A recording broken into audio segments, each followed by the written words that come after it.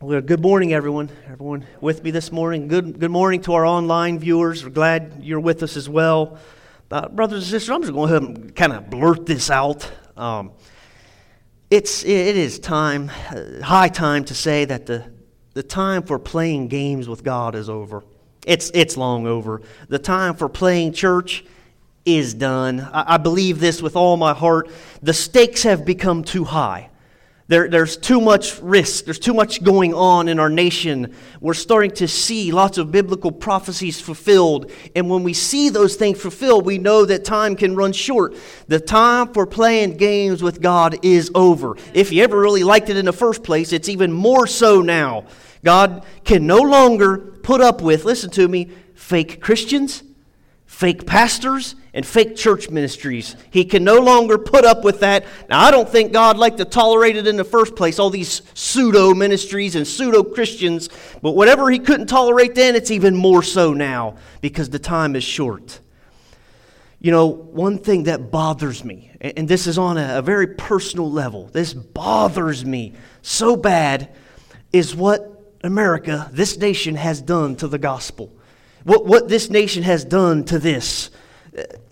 What we have done to the name of Christ bothers me from what I have seen in my lifetime. Now, if you'll allow me, I'd like to offer you just a little perspective on it's just what I've seen in my lifetime, okay? You could kind of only testify to the things that you have seen, to the things that you have heard. But I want to offer you a perspective on what I have seen America in the recent past, in my history, what we've done to the name of the Lord, okay, and what the Bible says about it. Now, I'm 44 years old. I was born in 1976.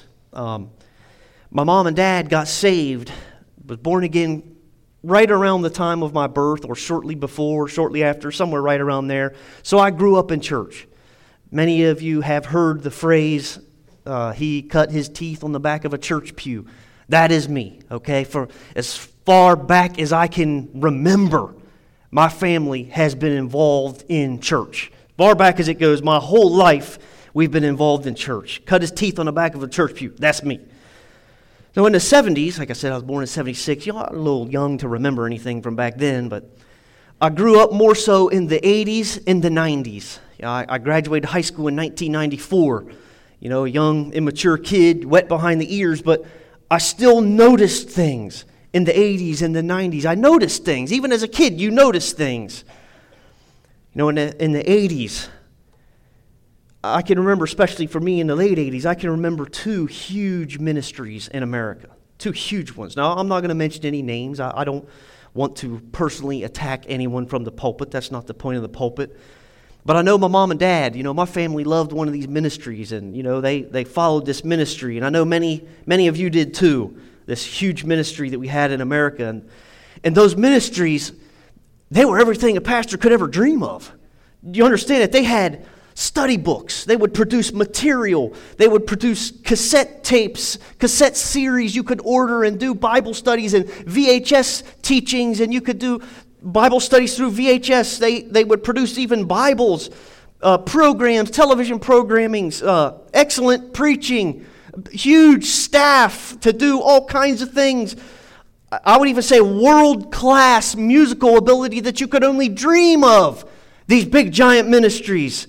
They were huge, and they had the attention of America. These big giant ministries. They had the attention of all of America. Now maybe not everyone. Obviously, there's people that just do not care about God, and they're never going to. But they were the representation of God to a majority of this nation. These big giant ministries. You know that's what a Christian is, right? A Christian is a representative of Christ to their surroundings. That's what a Christian is. A church, a ministry, a saved person is a representative of God to their community or to their area or circle of influence. That's what this church is. That's what New Hope is here in our community. We represent godliness to our community. New Hope stands as an ambassador of God to our community. Now, why do you think, you've heard Pastor Joe say this many, many, many times if you've been coming here any amount of time. You've heard Pastor Joe say, if you're going to blow it, you better not have a New Hope t-shirt on. We've heard him say that many, many times. Why is that? Because you represent New Hope Church. And even on a greater level than just representing New Hope, you represent godliness. That's why he has said many times over the years, if you're going to blow it, don't have a New Hope shirt on. Now, maybe you might think, well, I didn't sign up for all that. Doesn't matter if you think you signed up for it or not. It's assigned to you when you bear the name of Christ. It comes with the territory. When you say, I'm saved, this is what I believe in. I believe in the Bible. I go to New Hope Church. God is God. He is real. I believe in Him. Then it comes with the territory that you now represent Him to those you live with, you live around, your family, your co-workers. You are the representative. I am the representative of God to the unchurched, to the doubters, to the unbelievers. We're the representatives. In a dark world, you know, in the late 80s, both of those big giant ministries fell. And they fell bad. And I remember this as a kid. I remember seeing these things all over the media, all over TV. I'm 12 years, 13, 14, 15 years old. I remember these things. Again, I'm not attacking anyone. I'm not. But there was fraud, women, money, all these things came out about these ministries, and it all came crashing down. My brothers and sisters, there's forgiveness of sin. You know, there is. The Bible tells us that. But there are also consequences to our actions. There are consequences to our mistakes. Sometimes there's big consequences to our mistakes. And when those ministries fell, it had a huge, huge impact on this nation. Again, this is what I have seen in my lifetime. Being raised in an evangelical home, this is what I have seen. I've seen this time and time and time again. When you are a representative of Christ, when you represent godliness, and you misrepresent God, it does tremendous damage to the kingdom of God. Tremendous damage. It mows down all kinds of people all around you. The people that know you, the people that work around you. If New Hope misrepresents God, then we're going to misrepresent Him to all the online viewers, to our community. It does tremendous, tremendous damage to those around you, directly and even indirectly. It damages stuff. It damages people. When stuff like this happens, it acts as an inoculation against the gospel. It tells the world it's all fake. When we see these preachers and pastors come along and they're nothing more than charlatans or snake oil salesmen, what it does is it tells the whole world, this doesn't work. It's fake. It's not real. That's what it does. It is like a vaccine that makes folks immune to the real truth. It is like a vaccine that repels. Once it's inoculated, once people are subjected to this false gospel, subjected to people that misrepresent Christ, once they're subjected to that, then it causes people to repel the authentic, what I call the authentic biblical Christianity. It repels them from that. They are repulsed by that once they're subjected to all the false garbage that's out there. So much so that when the real gospel comes to them, they already have their pre-programmed response. I've seen it all before. Get that out of my face. I don't want nothing to do with it. I've seen it all before. You know, this bothers me. It bothers me on a personal level because I want to impact the community. I want to impact the world, if at all possible, for the sake of the real gospel, for what this really says. But now we have years, just in my short lifetime of 44 years, we have what I have seen is decades of this nation misrepresenting Christ. Now we have a generation of people that has seen it all before. I've seen it all before. Jesus? Yeah, right. How much money do you want? Oh, you want me to be born again? You want me to go to heaven? Yeah, right. How many girlfriends do you have? Since then, brothers and sisters, do you ever really sat down and thought about this? How many snake oil salesmen we've seen come through in the last however many decades? Do you know how many charlatans we've seen? Do you know how many phony healing ministries we've seen? They make me sick to my stomach. They make me sick to see this garbage. When this, which is pure and real, when it's misrepresented, it makes me sick. It makes me sick. Do you know how many imposters this nation has seen? Billions of dollars. People have been built out of billions of dollars by these phony pastors, by these phony preachers. So many people have been misled by purveyors of a perverse gospel. Millions of people have been misled. Millions. It's no wonder why real Christians, why real pastors have such a hard time convincing people of the truth of God's Word. It's because this nation has spent decades misrepresenting Christianity. Does anyone realize how successful in man's eyes now, how successful the prosperity gospel is in this nation? Do you realize how successful it is? Billions upon billions and billions of dollars. I tell you right now, I know that if New Hope changes to prosperity gospel, we'll be knocking down the walls within a few years, building a bigger church. It's successful in man's eyes, but it's garbage in God's eyes. You know, sometimes, make of this what you will, but sometimes I have a hard time embracing my job title because what mankind has done to the pastorate. I have a hard time embracing it. I take this with a grain of salt, but every now and again it's almost like it's embarrassing a little bit because of the stigmatism that can be attached to I'm a pastor. What do you want? I know. What do you want? You want to see your name on a billboard somewhere? You want to be powerful? You want to influence all these people, have them eating out of your hand? What do you want? Because of how many charlatans have come through this nation and tried to say, this is God. This is what God is. It's embarrassing of what man has done to the pastorate. Christ's name has been dragged through the mud more times than you can shake a stick at. And all this, it bothers me really bad. But that's my cross to bear. I don't preach this because it bothers me. That's not what the pulpit's for. Find something that bothers you and go up there and talk about it. I don't preach this because it bothers me.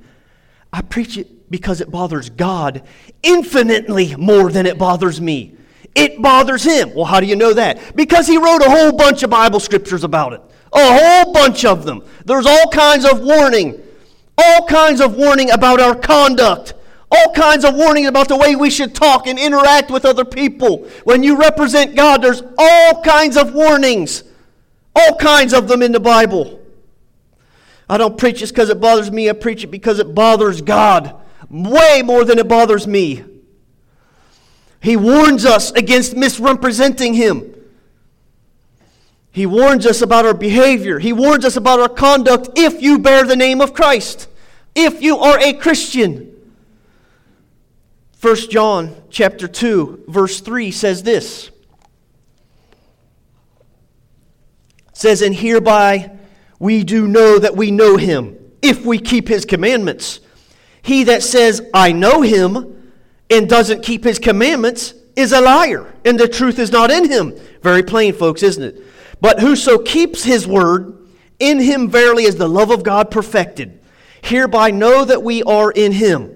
Listen, he that says he abides in Him ought himself also to walk, even as He walked. Do you see what this scripture passage is saying to us? More or less, the Bible is saying that if we bear the name of Christ, our conduct should be similar to Christ.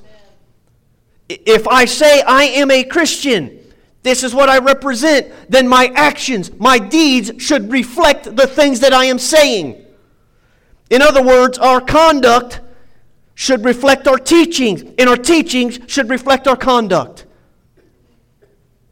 Lots of people are good at being Christians in word, but not in deed.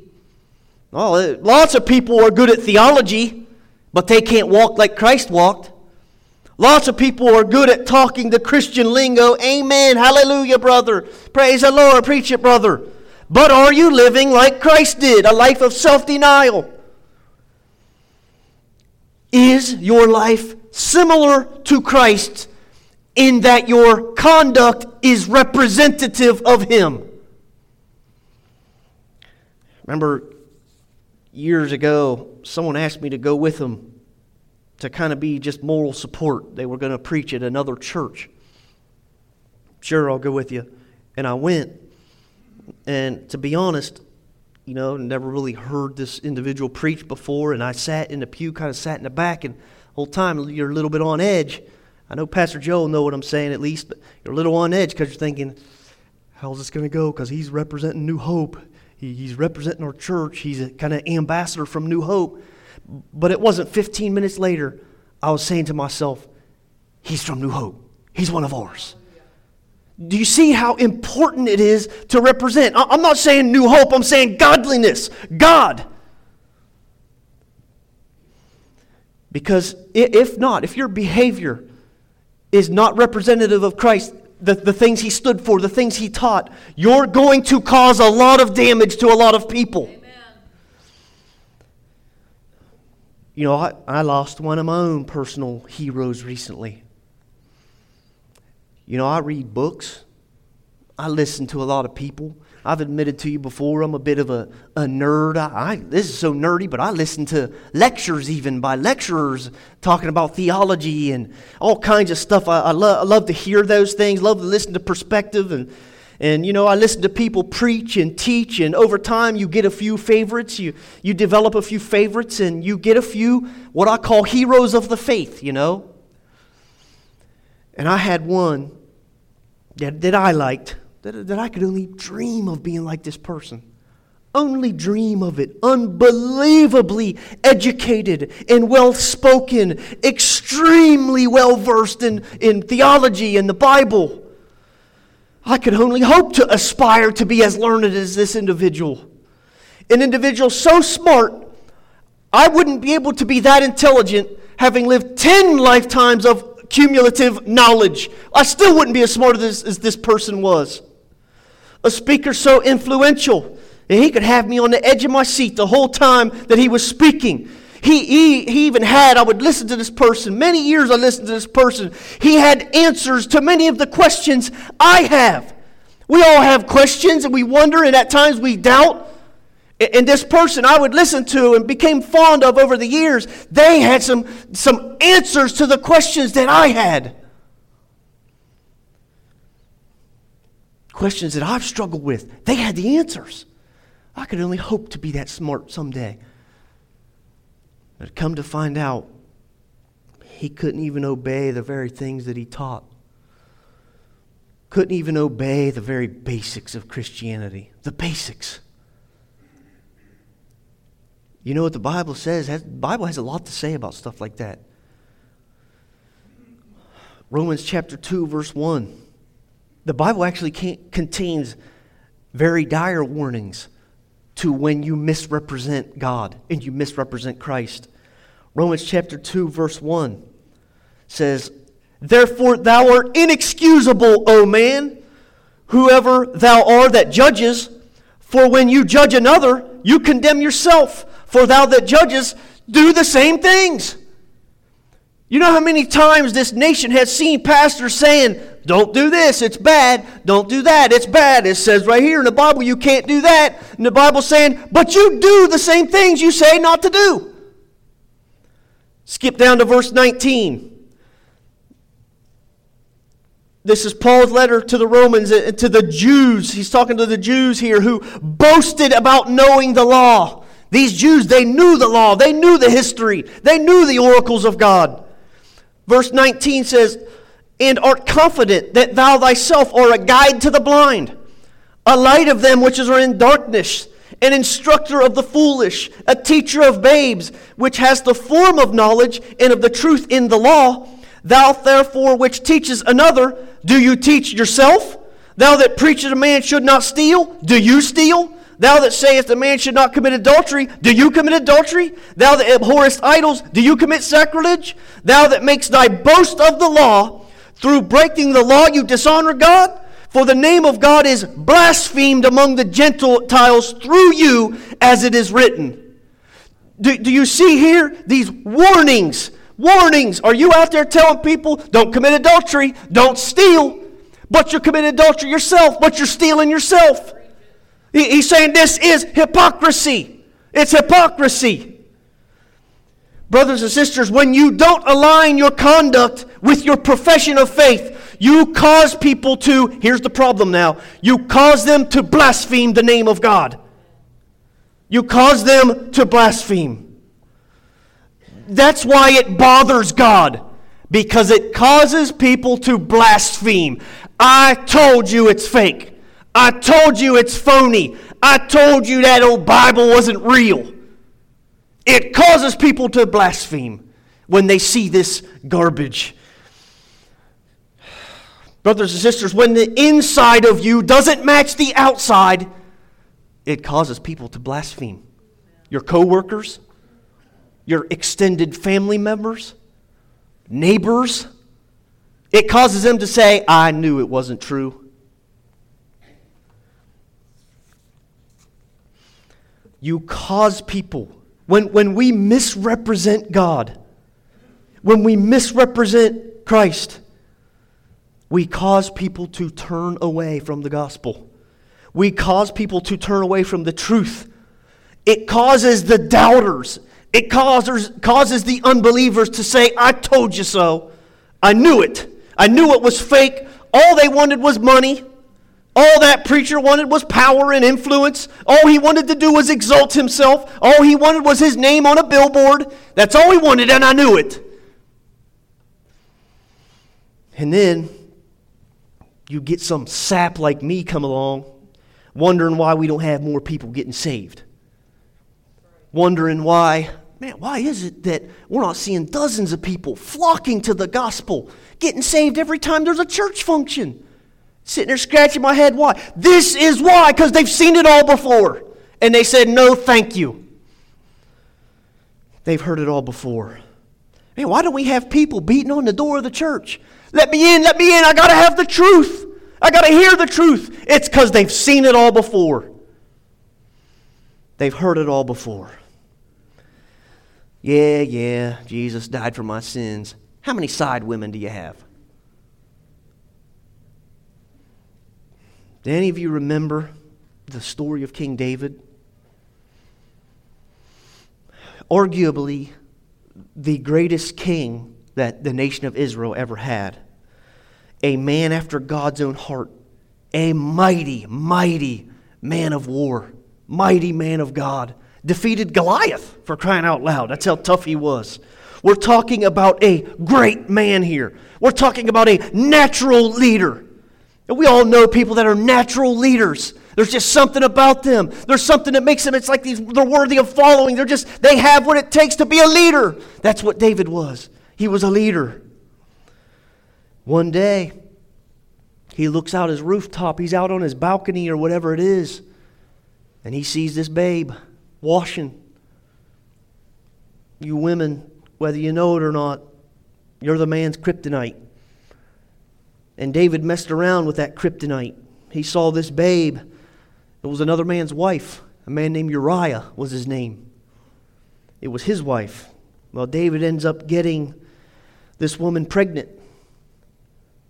So David has to concoct this deceitful, despicable plan to cover up his misdeeds. This deceitful, despicable plan results in the death of the woman's husband, Uriah. when they're in the heat of battle, David instructs Joab. He says, hey, Joab, come here for a minute. When you're out in the battle, and the battle's really fierce, and there's lots of fighting going on, tell everyone to back off. Just don't tell Uriah. Well, Uriah ends up getting killed. They all back off. Uriah, he's still out there fighting for David, for the kingdom of Israel, for the Lord, because he's a man of honor. He's out there fighting. He doesn't get the command to fall back, fall back. They don't tell him intentionally, and he ends up getting killed, surrounded by the enemy, and he gets killed. It's a great plan, David. It worked. You covered up your sins. Except God saw it. The only minor little setback to David's genius plan to cover it all up, God seen it. God saw it. God don't like this.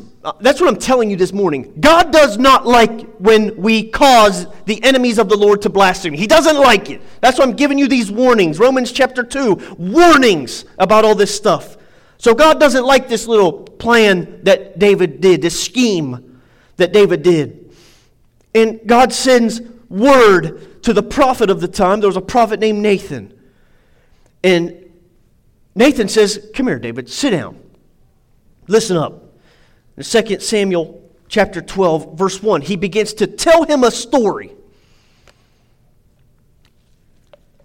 He says, and the Lord sent Nathan the prophet unto David.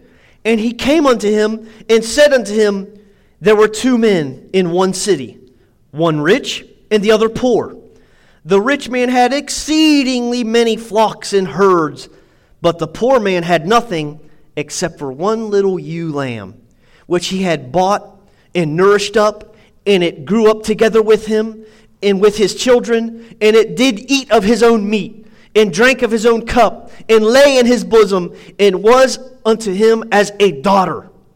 Verse 4 says, and there came a traveler unto the rich man, and he spared to take of his own flock, and of his own herd, to dress for the wayfaring man that had come unto him.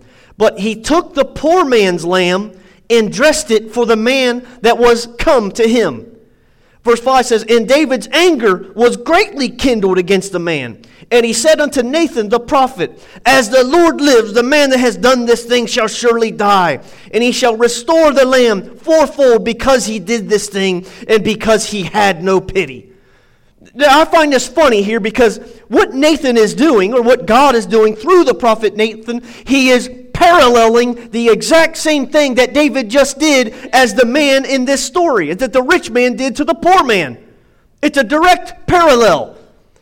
And I see here David getting all mad. Now, this man needs to die. He's got to repay fourfold. Who is he? Tell me who he is. I'll go get him. I'll make him pay. I will make this thing right. But it's him that Nathan is talking about. David acts all angry and wants this man to pay dearly. Fourfold, he should die. Hypocrite much, David? Verse 7 says, and Nathan the prophet said to David, you are that man. Thus saith the Lord God of Israel, I anointed you king over Israel. I delivered thee out of the hand of Saul. I gave thee your master's house, your master's wives into your bosom, and gave thee the house of Israel and of Judah. And if that had been too little, I would moreover given you these such and such things. Wherefore hast thou despised the commandment of the Lord to do evil in his sight? Thou hast killed Uriah the Hittite with the sword, and hast taken his wife to be your wife, and hast slain him with the sword of the children of Ammon. Now therefore the sword, listen, shall never depart from your house, because thou hast despised me, and you've taken the wife of Uriah the Hittite to be your wife. Thus saith the Lord, behold, I will raise up evil against you out of your own house, and I will take your wives before thine eyes and give them to your neighbors, and he shall lie with your wives in the sight of the sun. For thou did it secretly, but I will do this thing before all Israel and before all the sun. Do you see how angry God gets? He said, David, you misrepresented me. All these people saw you as a king. You were influential. The whole entire nation of Israel, my people, you were my representative. You were my ambassador. And look at this filthy, despicable plan that you did that ended up in bloodshed of an innocent man. So God says, okay, David, here's what I'm going to do now.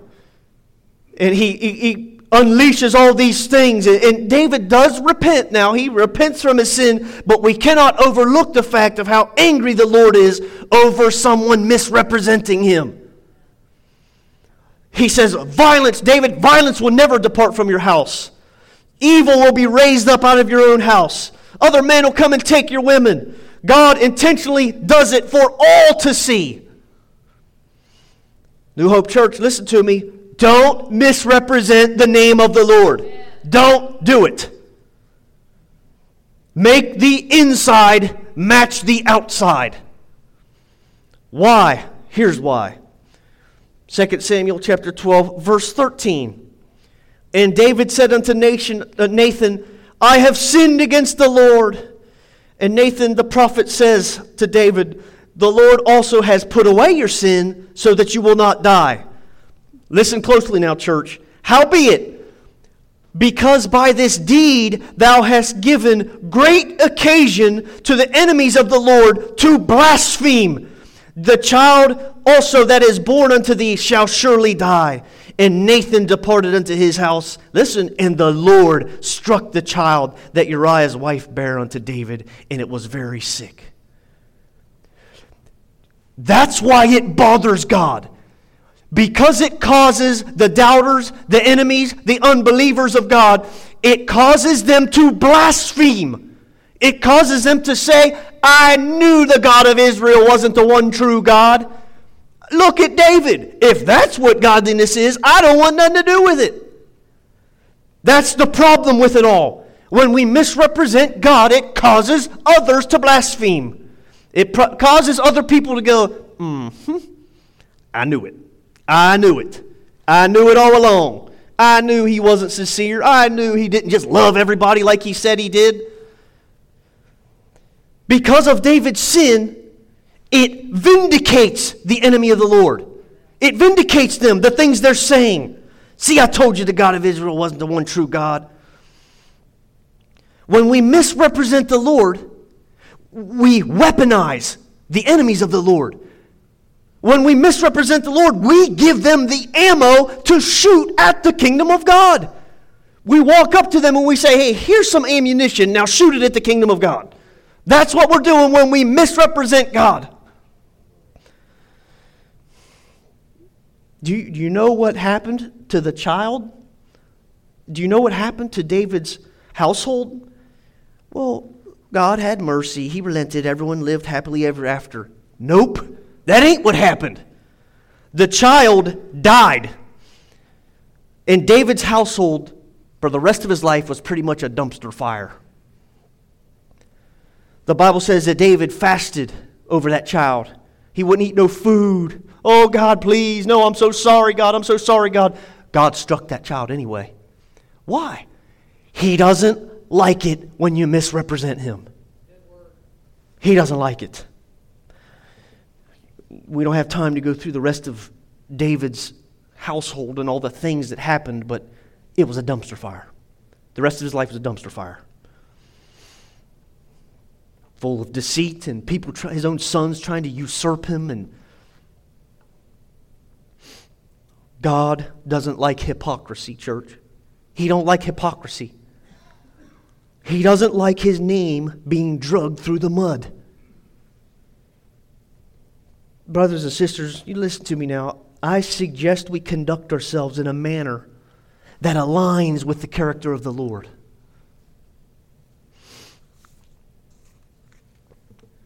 Well, maybe you say, well, you're talking about Old Testament stories. The God of the Old Testament, he was sort of harsh. We see the same exact attitude in the New Testament. I would make the argument that the angriest, the maddest that Christ got was when he was dealing with hypocrisy. I would argue that angriest we saw Jesus get was at the hypocrites. I'm going to read a few passages out of Matthew chapter 23, but I encourage you sometime this week, read Matthew chapter 23, the whole thing. Matthew chapter 23 verse 2 says this. Now this is Jesus speaking, saying, "The scribes and the Pharisees, they sit in Moses' seat. All therefore whatsoever they bid you to observe, that observe and do. But do not after their works, for they say and do not. For they bind heavy burdens and grievous to be borne, and lay them on men's shoulders, but they themselves will not move them with one of their fingers." Hypocrisy, Jesus is saying. Skip down to verse 13. Verse 13 says, "But woe unto you, scribes and Pharisees, you hypocrites, for you shut up the kingdom of heaven against men, for ye neither go in yourselves, neither do you let any of them that are entering to go in. Woe unto you, scribes and Pharisees, you hypocrites, for ye devour widows' houses, and for a pretense make long prayers, therefore ye shall receive the greater damnation." He says, "Woe unto you, scribes and Pharisees, ye hypocrites." Do you notice his anger here?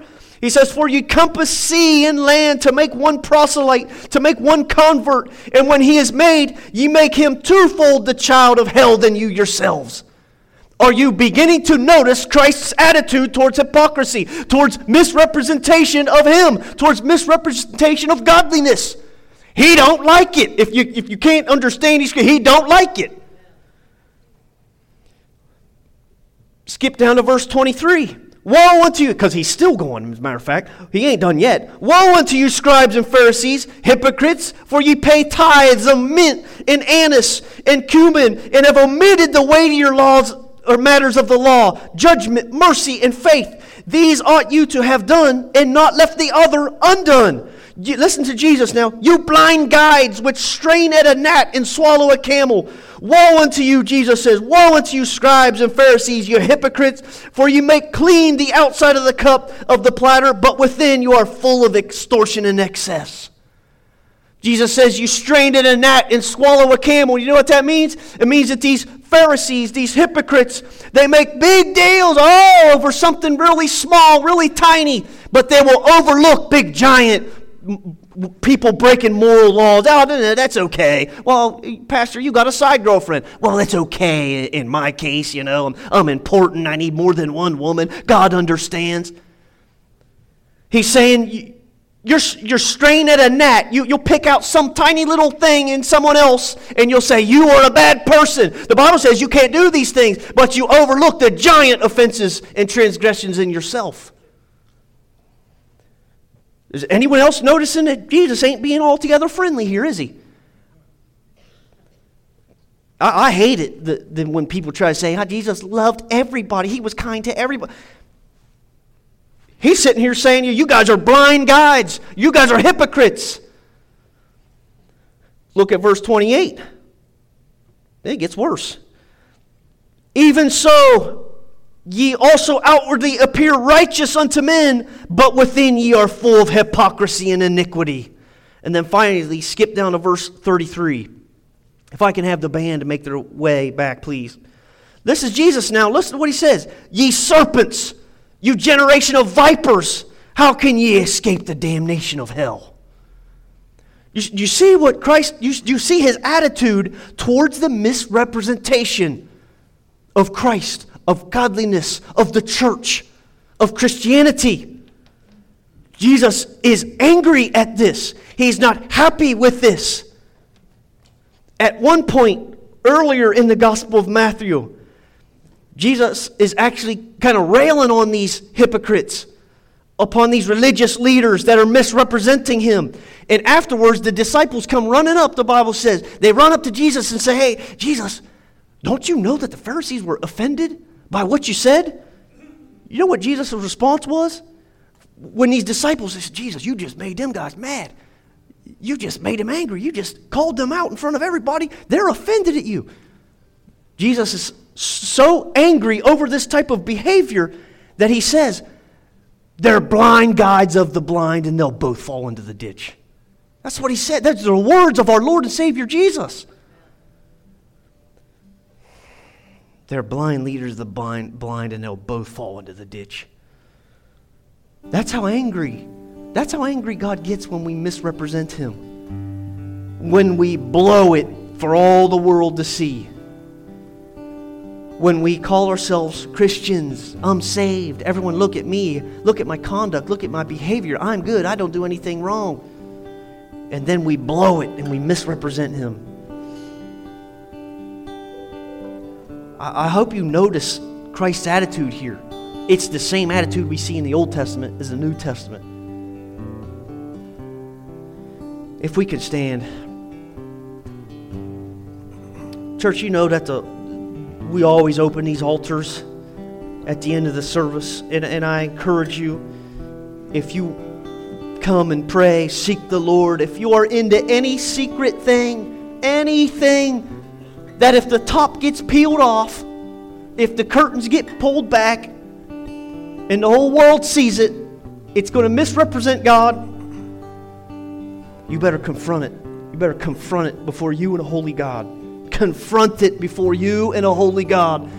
Because we see here that the Bible tells us God does not like it when we misrepresent Him. We, New Hope, we represent godliness to our community, to our neighbors, the factories we work at, the shops that we work at, the schools that we work in. People look at you. They're observing your behavior.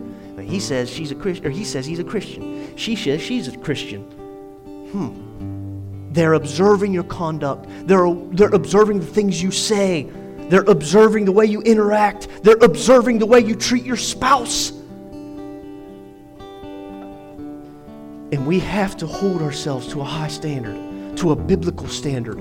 We have to represent godliness. Now, these altars are open. Let's pray.